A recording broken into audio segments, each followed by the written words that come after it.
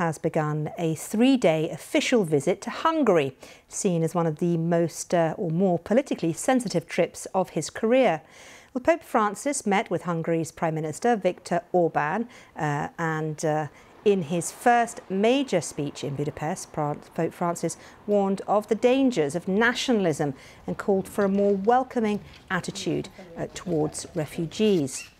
Well, let's take you live now to the scene in Budapest. And what you see on the right-hand side of your screen is what's happening now. The Pope is meeting with bishops, priests, deacons and seminarians at the cathedral in the city of Budapest. And in the screen on your left, you can see him and Viktor Orbán, the president of Hungary, meeting together. This is a 3-day pastoral visit and his first full trip to the country since he became Pope 10 years ago.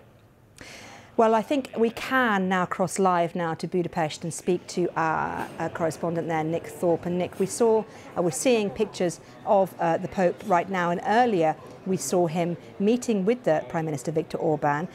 What kept the Pope away up until now, to a large degree, was those tough anti-migrant policies of the Prime Minister. What's changed to bring him there now? I think, in a word, the war in Ukraine.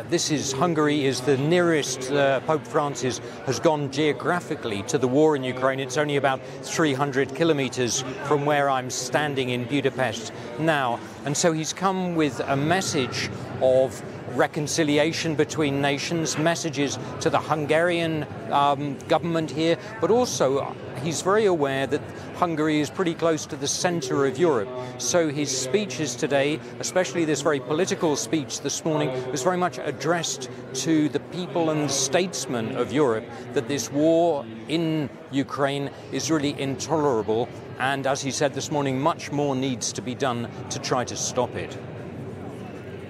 And Nick, we've seen the Pope earlier on meeting the Prime Minister. We see him now, obviously, in a church ceremony and a meeting earlier on with bishops, seminarians and priests and deacons. Tell me a bit more about what we're expecting the Pope to do during this visit.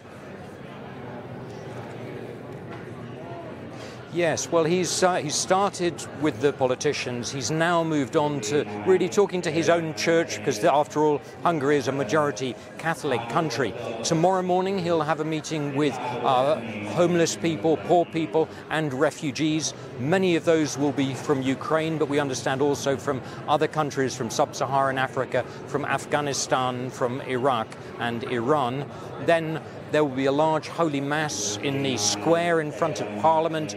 He'll also meet young people. He'll meet members of the scientific and cultural community here in Budapest. So a very packed schedule for an 86-year-old pontiff.